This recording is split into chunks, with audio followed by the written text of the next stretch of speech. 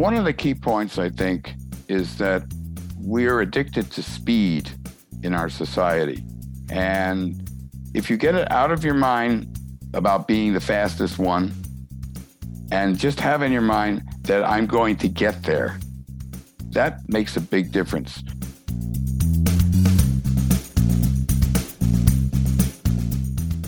Hi, everyone. Welcome to the Active Towns Podcast, conversations about creating a culture of activity.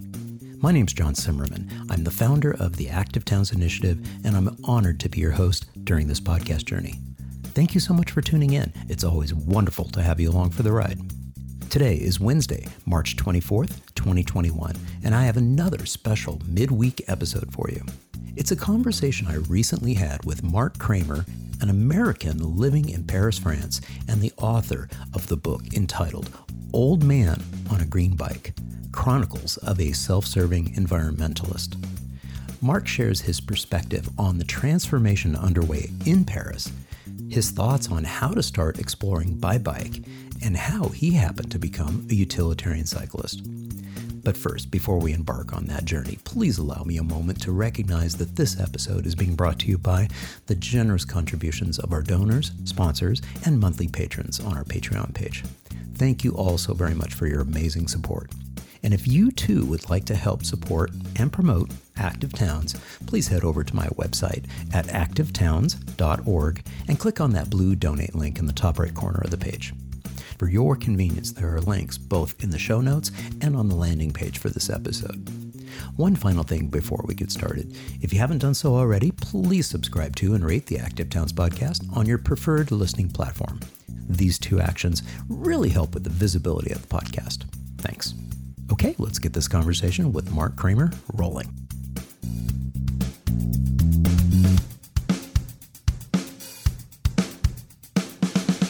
Mark, it's so wonderful to connect with you here today on the Active Towns podcast. Welcome. Thanks so much, John. So first off, I have to thank you so much for being patient. We had a little bit of technical challenge getting us started here today. And this is our rescheduled reboot of our conversation because we had a pretty big pesky winter storm that knocked out my power and my heat and my internet a couple weeks ago. So again, thank you for your patience. Why don't we start off by just learning a little bit about yourself and how you became passionate about bicycle advocacy? Yeah, as a child, I was passionate about bicycles, but not the advocacy. My parents would send me on errands on the bicycle to the supermarket. So I was a utilitarian thing. I commuted, and I also engaged in bicycle racing on the streets of the city. And some of the kids in our group would act as human policemen to guard the cross streets so that nobody would cross our race course. When it really hit me, since New York was not a car-centric place, when it really hit me, the problem of being in car-centric places was when I moved to Los Angeles. And the first thing that happened to me, the second day I was there, I decided to cross the street like I normally would in New York, where there was no crosswalk. It was a long walk to the nearest red light. And I crossed the street and I got a traffic ticket for jaywalking. Jay is the word for low life, I think, and I realized that suddenly I was in a different culture. Still, I adapted because I had been propagandized into the automobile culture as a child. Even in cereal boxes, we would get gifts from insignias from General Motors and the other car companies. So it took me a while to come back to it. I did start bicycling here and there in California, but when I really started again was later in life in Paris, France, when I met some people from a group called Vélorution, and that means it's a play on revolution, and they're sort of like a critical mass group, but they get support from the police actually in Paris. And I rode with them. They stopped to pick up a car off of the sidewalk where it was illegal parked and plop it on the street the policemen we had two police monitors watching us. They were laughing. And so they were defending pedestrians too. They weren't just defending cyclists or bicycle riders, I'd rather say. And one of the guys in the group said, "Hey, why don't you start using your bike to go to work?" Didn't even occur to me. I was so backward. And so I said, well, why not? And I tried it and I never looked back. And I've been commuting for the past 19 years. And that extended into taking overnight journeys on the bicycle with my wife and with friends. Fantastic. So, and how many years now has that been where you have been, getting around utilitarian wise on the bike there in Paris?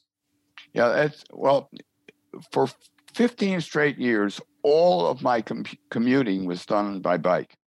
And it didn't matter the distance. I mean, sometimes be even over an hour.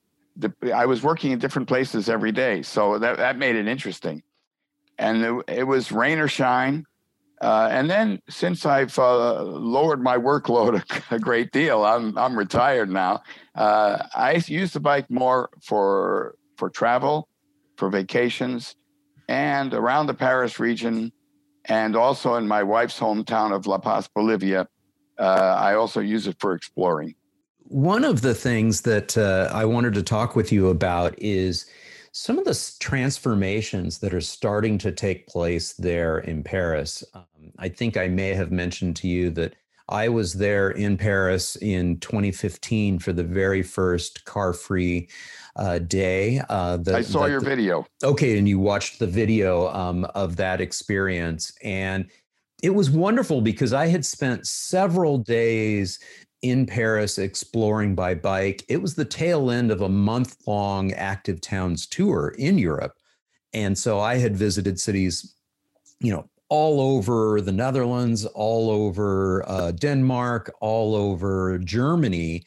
And I even spent a week or several days in Strasbourg, France, before making it to Paris. And so Paris was my last city and my last trip. And it was intentional because I wanted to be there on that Sunday for that very first car-free day.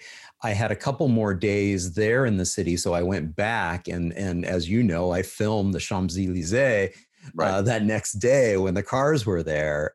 So let's talk a little bit about this amazing transformation that is underway. There's still a lot of work to be done, obviously, to reverse the car-centric nature, not only in Paris, but in cities around the world. But let's talk a little bit about what's happening, because this is phenomenal what's currently underway in Paris. Well, there was like a symbiosis between the municipal authorities, who were pro-bicycle, and they really, more than pro-bicycle, they wanted to get rid of the air pollution, clean up the place, and also between bicycle organizations. So the bicycle activist organizations, and I joined a couple, they engaged in sort of on-the-street education of drivers, for example.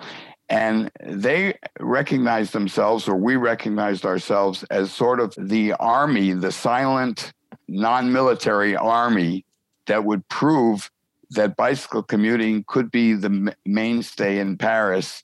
And as we did that, they added more and more bike lanes. So it wasn't first the bike lane, then the cyclist, or first the bicycle rider, and then the bike lane. It was a symbiosis of the two things. And both mayors, Bertrand Delanoë and Anne Hidalgo, who followed him, have accelerated the bicycle lanes, made more of them protected, because in the beginning, a lot of them were just paint and delivery trucks would be in the way. And in the beginning, sometimes it was more dangerous because having cycled in New York, I was a vehicular cyclist.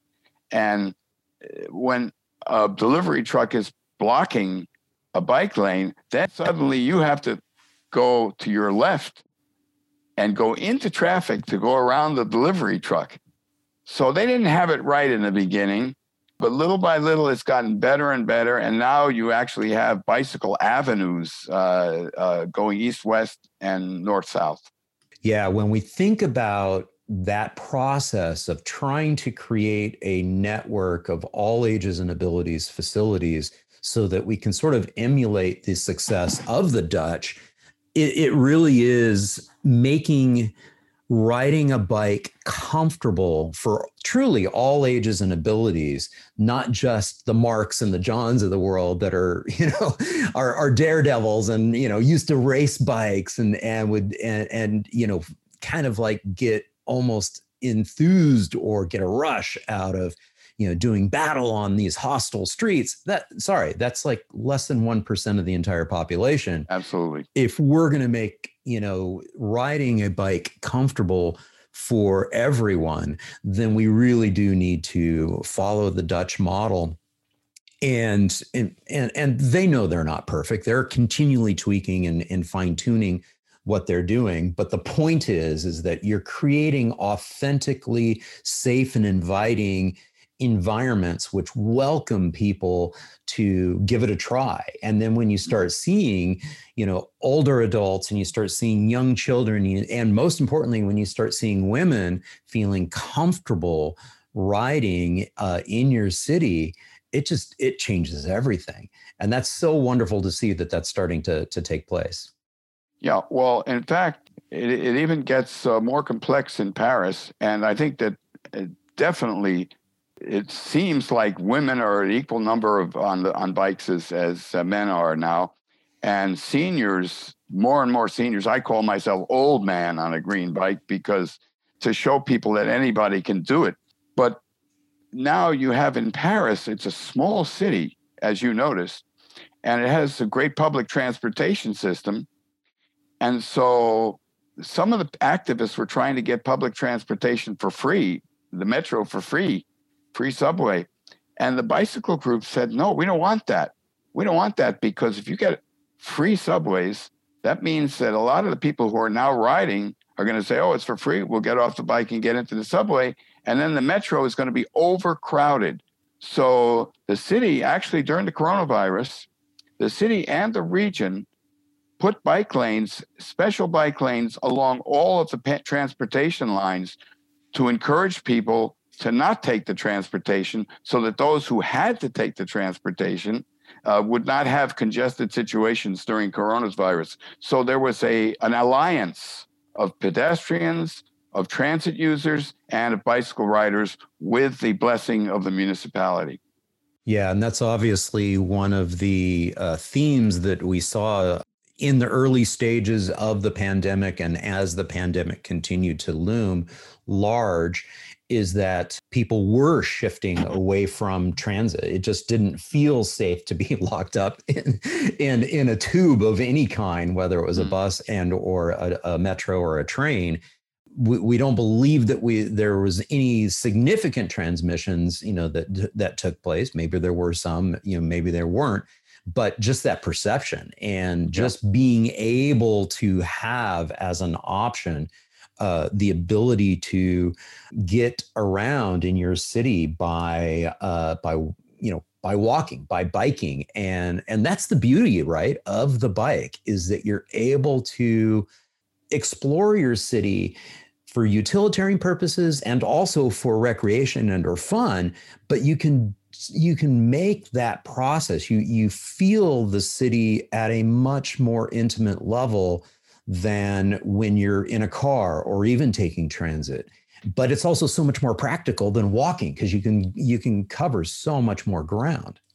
Yeah, that's such a good point. I just love the fact that this is starting to happen to Paris. Now, the reasons why this transformation are happening, because they were underway prior to the pandemic taking place. So these were well underway, and the mayor, I famously in 2015, one of the remarks that she had made in the months leading up to that very first car-free day is that she said, hey, we've got a problem if we can't even see the Eiffel Tower, and our tourists that are coming here to Paris cannot even see the Eiffel Tower. Mm-hmm. Let's talk about the environmental side of kind of what is pushing this along, because there's a livability aspect of this that's, vibrancy and making places more people oriented, but there's also the environmental side as well. Yeah. I was never a real environmentalist, because it seemed like such a gloomy subject and such a serious subject until when I came to Paris, and bicycle advocates were environmentalists, and they proved that environmentalism could be fun, could be healthy, and it could be good for the air we breathe right around us. And so abstractions, I'm not saying that global warming is an abstraction, but if you don't see it, but you can, so it's hard to get people to say, let's fight against climate change, but it's easier to say, let's get the air cleaner. And it's easier to say, let's become healthier and let's have fun. And not only that, but I think you mentioned the Dutch, but there's a research coming from 2015 where they proved that life expectancy increases for people who ride their bikes every day, to the extent that you're getting 1 hour more of life expectancy for every hour that you commute by bicycle, which means that your net commute time is zero, except you recover that time later in life. That is, if you don't do a dumb thing like falling in the shower or and not become the statistic anymore. Yeah. And as a public health guy, one of the things that I like to reinforce with folks is that, because of modern medicine, these days, we may not actually be able to truly, extend your life by living a healthy, active lifestyle. But I can guarantee you that by living a healthy, active lifestyle, by riding more frequently, what a wonderful way to get activity into your daily lives than being able to incorporate active mobility. I can guarantee that over time, and this is the exercise physiologist in me, is that over time, I can pretty much guarantee you that, in the latter years, you're going to have a higher quality of life. Because of modern medicine, you may end up dying on the very same day, but I can guarantee you that functional life, that ability, that quality of life is much better if you have that capacity. And we actually did a study during my undergraduate education. I was involved with a longitudinal study where we were looking at capacities and capabilities into the latter years of masters athletes and athletes that had competed at the NCAA level and also in the Olympics. And so we followed them longitudinally over many, many, many decades. And by the time I jumped out of that study in terms of looking at the data, it was fantastic. I mean, you were looking at individuals in their 70s and 80s that had functional capacities of people decades younger. And so that's the key thing, is that there's that vibrancy. So it may not actually be the actual, you live longer necessarily, although the chances are that you will, but you're hopefully going to have a much higher quality of life in that time. Now, you had mentioned a couple of things earlier. One, you had mentioned your green bike. And so we've got your book here, The Old Man on a Green Bike and the Chronicles of a Self-Serving Environmentalist. Let's dive in and talk about what you mean by self-serving environmentalist. Well, very often, some environmentalists will tell us that we have to make a sacrifice to save the planet. And my point is that no, we're helping ourselves to be healthier, to enjoy life more by not consuming fossil fuels, by using human energy. So if this is something that we love to do, then it's not a sacrifice anymore. And so that's why I say self-serving. And I think if more people understood that, it would be easier to build a real movement for the environment. I absolutely agree. I think that's such a great point. And it's fascinating to me too, because when I read your book and I'm looking at all of these different chapters and different themes that you have in there. And I think you actually mentioned earlier in our interview here about about exploring and about bicycle touring and things of that nature. How do we, once we get past this, resistance that many people have to getting on a bike because they may not feel safe in their environment, how do we sort of encourage that concept of bicycle exploration, bicycle tourism, bike touring for mere mortals? What advice do you have for making that feasible and fun for people? Well, in the book, I make a point that I was the least likely person to be pontificating about bicycle touring. I knew nothing about it, and we took some risks in the beginning. My first trips were with my wife, and she had a problem about getting too much sun, so I had to do the geography of when the sun would be at our back or when we would hit forest at the right point. It's a new realm of geography that I've invented. And we made some mistakes in the beginning too.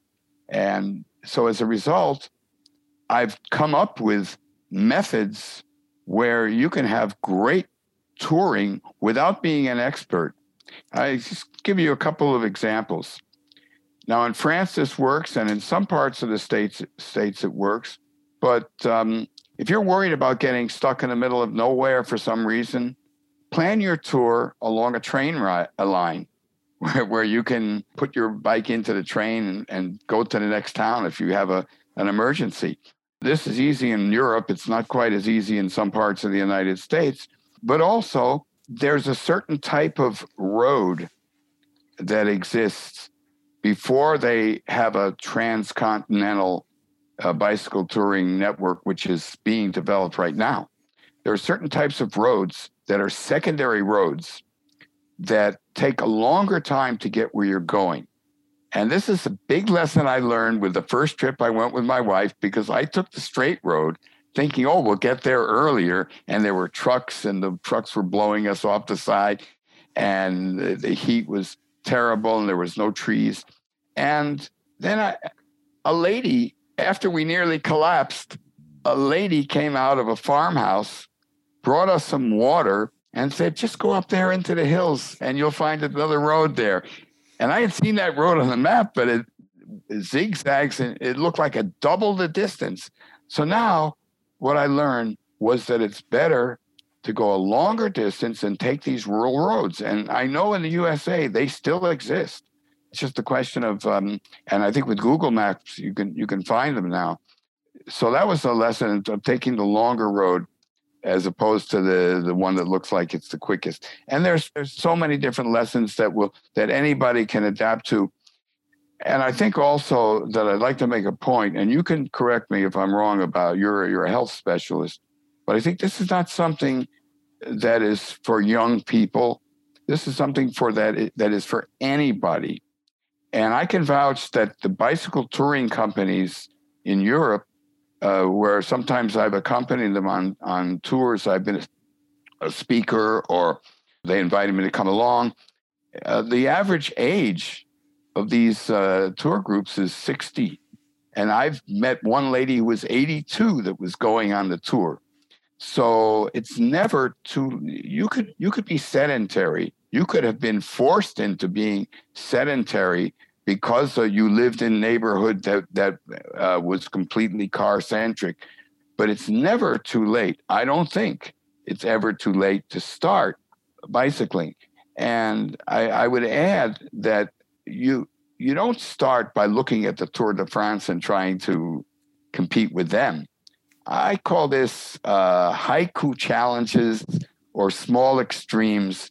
And I think just getting around your neighborhood as a starter and doing it incrementally, people are going to be surprised at how much power they have. And what you said before is true. The quality of your life right now, even if you didn't live longer lifespan, the quality of your life right now, once you're no longer sedentary, it's an enormous improvement. So that's what I advocate.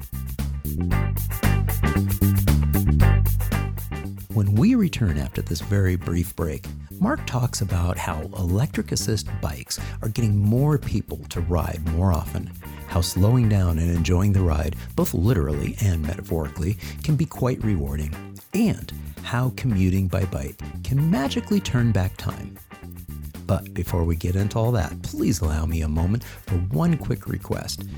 If you're enjoying the Active Towns podcast, please consider sharing it within your network. Word of mouth is the absolute best way to grow the audience and provide additional momentum to the culture of activity movement. Okay, that's it for this short intermission. Let's get our conversation with Mark rolling once again.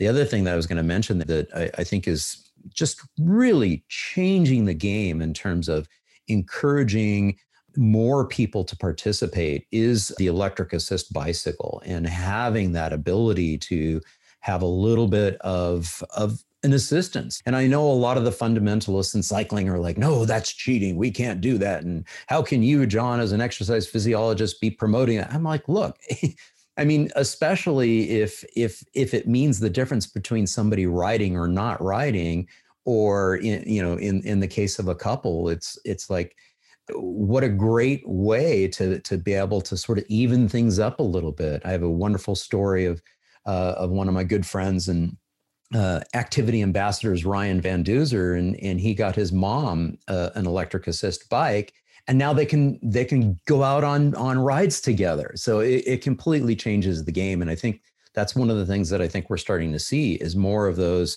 bicycle-oriented tourism type of tours that are happening and really changing the game with a little electric assist.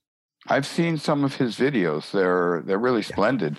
Yeah. But I would also add, I've actually directly advocated to friends of mine to get an electric bike. So I'm for it all the way.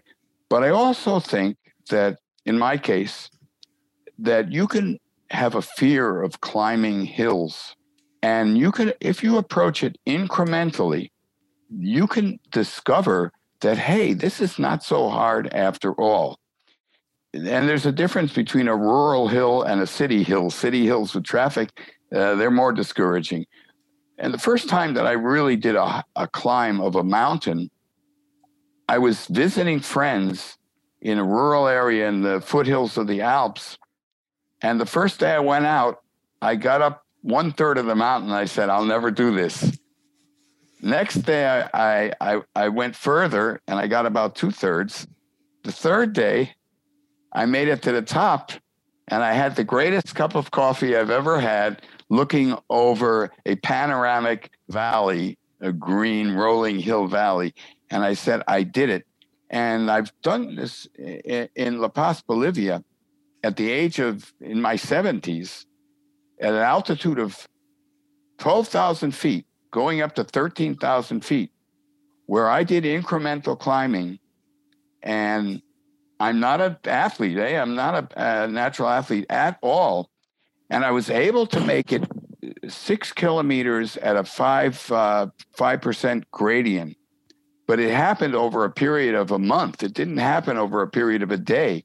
So if you're willing to be patient at this, there's no telling how much you can extend your own physical capacity. But that said, an electric bike can keep a family together. It can have a couple going together, and it also makes a huge difference in urban areas where you just can't breathe the air and say, okay, I got all this oxygen, I'm going to make it higher. So go for it. If you need an electric bike, I'm for it.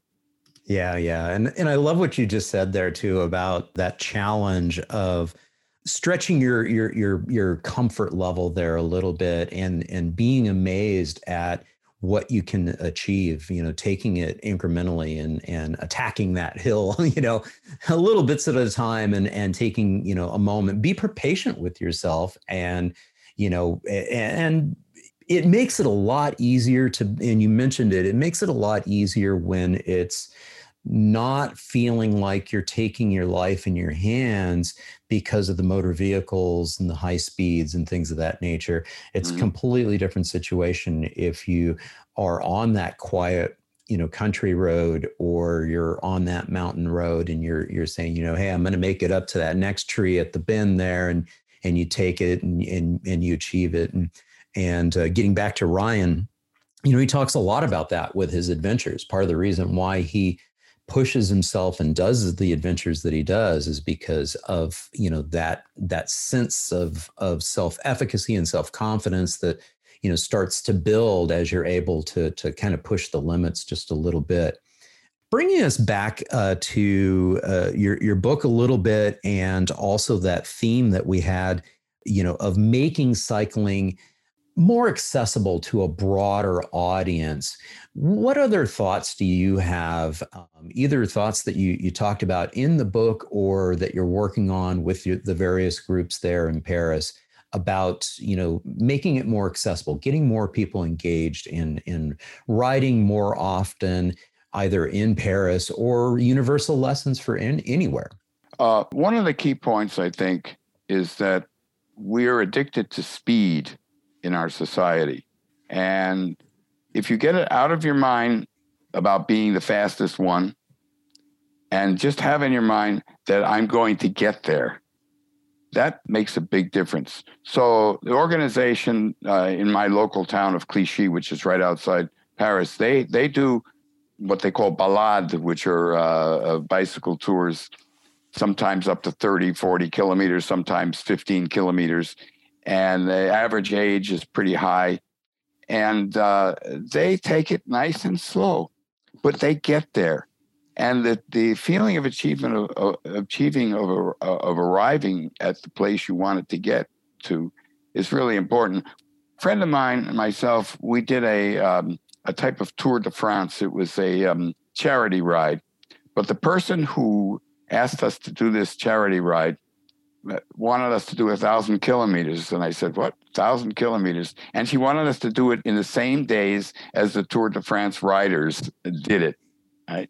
Well, Alan Kennedy, my partner, and myself, we did our Tour de France, and we covered 1,000 kilometers, and the riders of the Tour de France simultaneously, they covered nearly 4,000 kilometers. And they did it in half the time that we did it. So it took us longer. We went slower. And you have to be proud for arriving.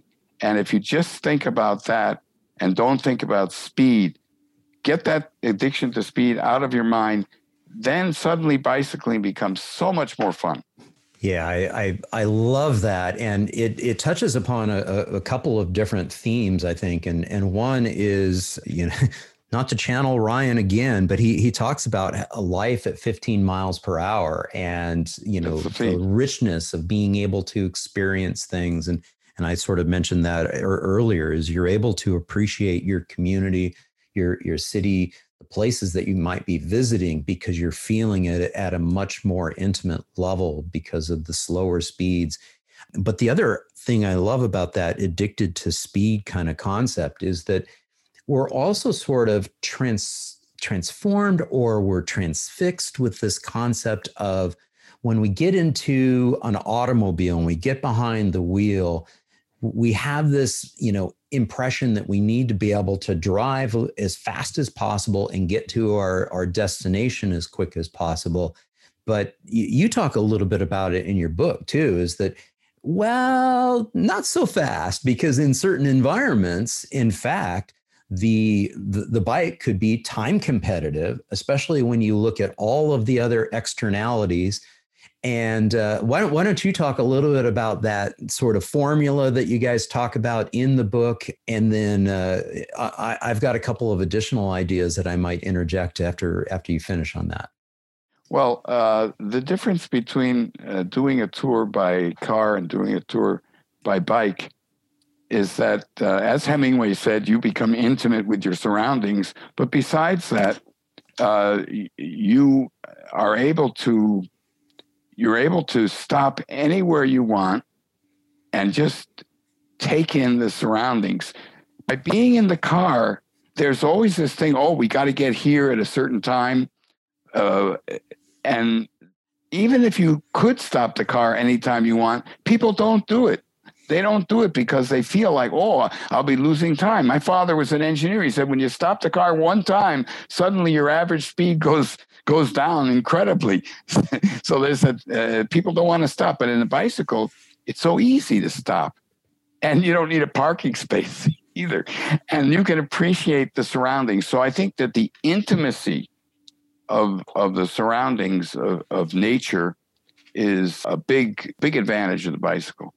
Yeah. In your book, you also talk about that whole concept of net speed. Can you dive into that just a little bit? Yeah. Well, I have to give credit to Thoreau, who first invented this, when he said he could walk faster to the next town than his friend could take the train. And his friend said, how's that possible? And Thoreau said, well, you have to work to be able to pay for the train ticket. And that was followed by Ivan Illich, who in his book, Energy and Equity, has calculated that your speed is slower by car because unless you're making a huge salary, the amount of hours that you work to pay for that car, what is it, about $10,000 a year now that it costs to sustain a car? The amount of hours that you're working to pay for your car, if you decided not to work those hours, at least if you're in the gig economy, you could have a choice of that. You could actually work less during your life. And I think there's a gentleman who wrote about this subject. His name is John DeGraff, and he's written about working less. And I think that this is also part of the total picture of the bicycle culture, is that you have more freedom with your time. Yeah, absolutely. But in any case, I really didn't give you a great answer. You can actually calculate how many hours per week of your salary is being used to pay for the bicycle, and add those hours onto the time it takes you to commute. And then your real commute time is more than it would have been if you commuted at 15 kilometers an hour by bike. Yeah. And the other thing I was going to interject too is that, based on your particular environment, when you're looking at the competitiveness of either riding a bike for utilitarian purposes and or a commute, which is obviously a utilitarian purpose, but being able to have that flexibility of, being able to literally smoothly get to your destination. Again, this requires that you have an appropriate network of facilities to be able to use, but it's certainly much more efficient in many, many ways. And from a time efficiency perspective, especially if there's challenges with, finding a place to park the car and all of these other externalities, it's just so simple. And I chuckle about this because my normal grocery store run is to a Whole Foods that's, a couple miles away. And, I pull right up to, Rockstar parking right there in the front where the bike rack is, and walk, a couple steps into the front door. I'm not driving around in that crowded parking lot looking for an open space So anyways, there's many different ways to look at that. And that's one of the things that I always look at is, hey, if you have a city that is working hard to create that, all ages and abilities, safe and inviting network for everybody to ride, and you have a city and businesses that are working to facilitate that by having convenient and safe bike parking facilities, all sorts of things can open up for folks.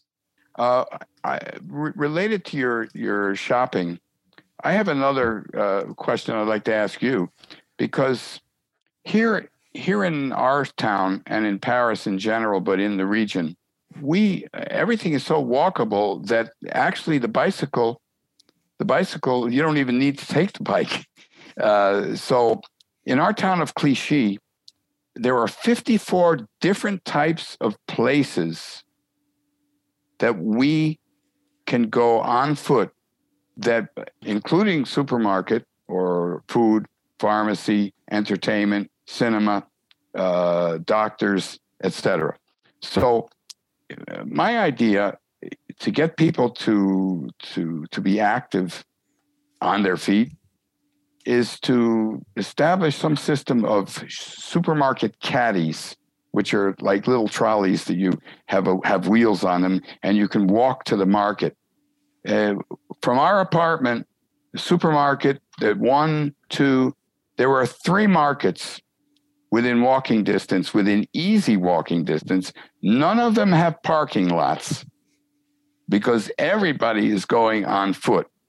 Now, if there could be some way of changing the zoning in American cities whereby you could establish smaller food outlets. These supermarkets, I'm telling you, are chain stores, but they purposely put smaller stores to serve local communities. And I'm sure this doesn't add too much to their distribution costs. Why can't we do that in American cities? Why can't we change the zoning, even if you have a housing cluster and the people in the housing cluster say, well, we don't want the riffraff coming in here, or we don't want to have people buying beer in the neighborhood. Well, you could have a shop just outside the housing cluster within walking distance on the main road, even what they call a strode sometimes, because it's not quite a street and it's not quite a road. And this would automatically allow people to become active in their shopping. Now, why can't we do that in the United States?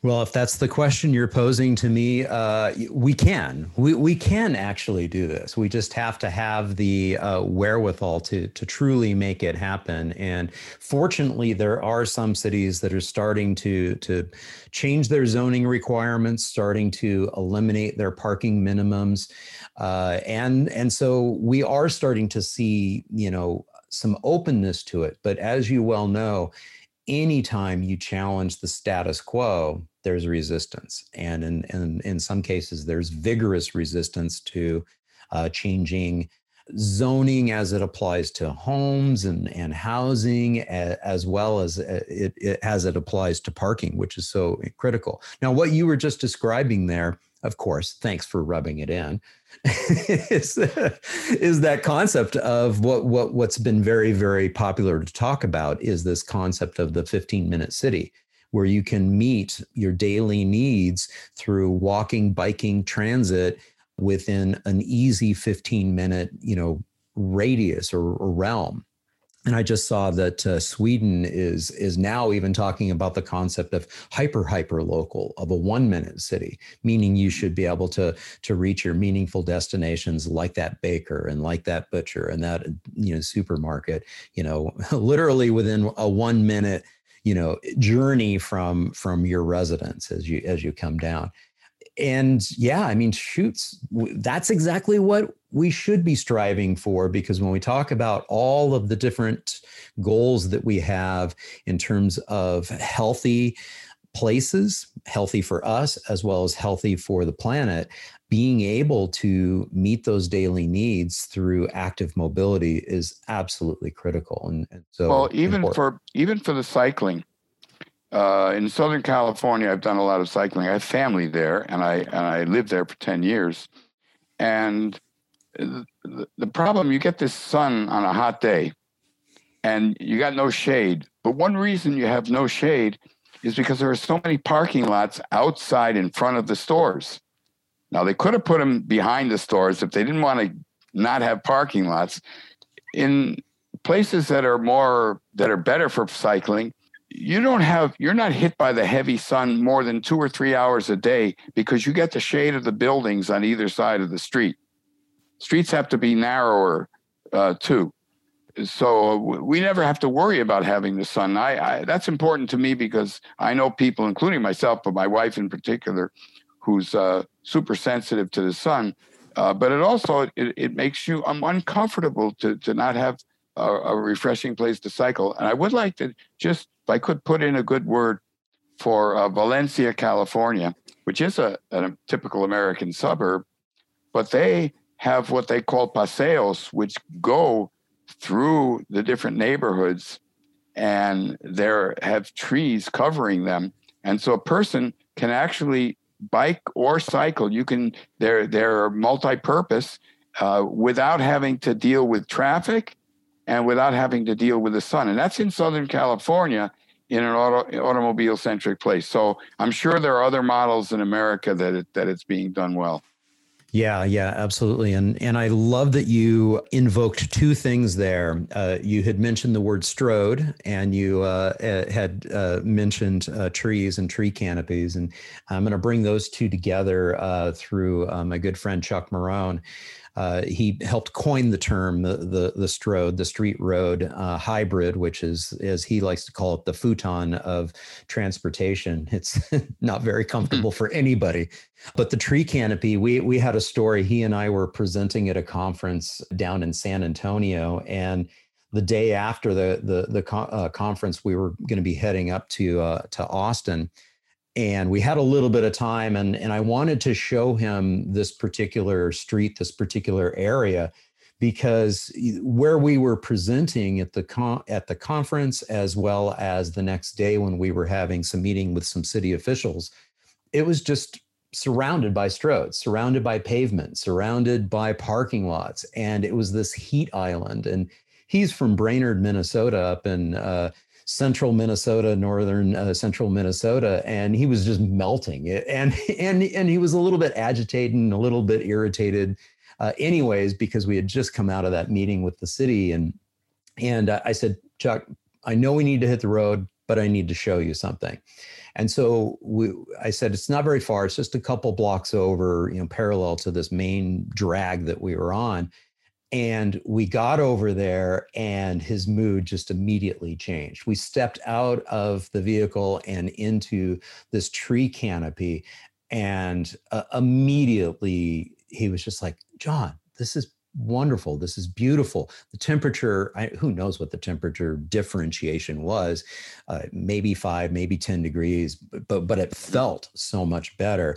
And he actually pulled out his phone and he shot a video. And so out on the Strong Towns website somewhere is an old historic a video that he shot from, those many, many moons ago. I think it was in 2014 that we shot that. And it talks all about the power of street trees and the power of tree canopies and how important that, can make an environment that would otherwise just be inhospitable, and it transforms it. So thank you for bringing that up. Well, please tell him that I'm a fan of his, and I quoted him once in the book too. So that's fantastic. He'll be delighted to hear that. So as we sort of wrap up here today, I always like to end with a little bit of advice for those people who might be listening in and saying, hey, I'm inspired. I want to make my community a more comfortable place, a more livable place. What advice would you have for them if they're inspired to make a difference in their community, in their neighborhood? Yeah, I may not be the best model for this advice because I actually moved to a place that was bicycle friendly. But really now I would advise to stay and fight for your community. And my wife and I are planning to moving back to California to fight the good fight, knowing that it's not going to be as walkable or as friendly to bicycles, because there is something inspiring that when you don't have everything in your favor, and it becomes a greater purpose in life. And besides that, the advice would be, as I said before, about the incrementalism. If a person is stuck in a sedentary life, it is so hard to break out of that. And it's so hard to have the confidence to do so. And I think that if you look at things incrementally, then just bicycling around the block the first time, that and just little by little extending it. And I know people who have done that, who started at a later age too. So I'm telling you, don't let age be a question. And also, of course, I'm not a doctor. You should talk to your physician if you're going to do something like this. But I can vouch with my medical records because here in France, we have to take these, after you're a certain age, you take these blood tests and they check all your vitals. And I have them after doing bicycle trips. And I can prove to you that the cycling has made a huge difference in my health. And so this is what I would recommend. And I know people who were sedentary who are no longer sedentary anymore. And I think that's more than my own achievement, is to think that I've actually managed to help other people to fight this good fight and to defend their own public health, their own personal health, and at the same time, the environment. Well, I love it that, every journey starts with that very first step and or pedal stroke. So great advice, get out there, be bold, take that first step and get out there. So do we have a short list of cities that are under consideration in California for that move? Well, that may be determined by where the family is, but in north of LA, where our daughter lives, and in the south in Orange County, where another daughter is, those are two possibilities. Around Irvine, which is completely car centric. They have bicycle paths painted on the side of every street, and the only people you see there are people that are, what do they call them, mammals? You don't see anybody going to work there. That looks like a good fight I could take up. Or in Valencia, California, where they're doing a lot to try to make cycling better. They have a trails director there. Those are the two places that we were considering, but we'll go anywhere. I think that we did check another place that was bicycle friendly, but we discovered that it was not walkable unless you lived in a gentrified community. And so that's the other problem, that it's like a can of worms here. So, but walkable places very often become gentrified because there's so few of them that people gravitate to them, and then the price of real estate goes up and you can't afford to be there. So I think we're going to look for a place that's not gentrified and try to keep it that way. Well, I wish you the best of luck there. I'm a fourth generation Los Angelino, and so my family dates back to the Los Angeles area in the 1880s, 1890s, and so I have a love-hate relationship with Los Angeles and the entire Southern California area there. I miss it dearly, but at the same time, whenever I'm there, it drives me crazy now. But that's great. Well, hey, Los Angeles, I just want to say one thing about LA. To not bash it too much. Los Angeles has some great mountain hiking. And if you like running up stairways, climbing stairways, Los Angeles is the second best city in the United States for public staircases, including the one that Laurel and Hardy tried to push up to deliver the piano on. So there are some great geographic things about LA, and it is a place to stay and fight. Yeah, absolutely. And in fact, a previous guest on the Active Towns podcast, Alyssa Walker, is a journalist there in the Los Angeles area. And she actually had, I don't think it was an entire book. I think it was an article or a series of articles about walking in LA and all the cool places that are there. And she actually talked a lot about the various stairways and some beautiful I'm writing it down right now. Yeah. Oh yeah, definitely. Alyssa Walker. She's currently a journalist for Curbed. I can't remember who she was writing for when she did that, but if you go back and listen to that episode, I think she talks a little bit about that. I know we do talk a little bit about whole concept of, nobody ever walks in LA, right? Well, Alyssa does. Fantastic. Well, hey, again, Mark, thank you so very much for joining me on the Active Towns podcast. Thank you so much, John. It's an honor that you invited me. Thank you all so very much for tuning in to episode number 66 of the Active Towns podcast. I sure hope you enjoyed that conversation with Mark. He is truly proof that we can continue writing into our 70s and beyond. For more pearls of his wisdom, please consider picking up your own copy of his book, Old Man on a Green Bike. There's a link in the show notes and on the landing page for this episode, along with some photos Mark has passed along. Now, as many of you may know, Active Towns is a nonprofit incorporated in Boulder, Colorado. And the vast majority of my board of directors live within a very short distance from where the senseless violence occurred earlier this week. Personally, I used to shop at that particular King Soopers grocery store every few days, as I lived within walking distance during the mid-1990s. All that to say, although I don't know anyone involved, this still truly hits home, and I just feel so saddened for the families and loved ones impacted by this horrific act. These events, which continue to happen over and over again, are completely unacceptable. As an advanced, civilized nation, we can and must do better. Now. Okay, that's all for this special midweek episode. I'll be back on Friday. This is John signing off by wishing you much activity, health, and happiness. Cheers.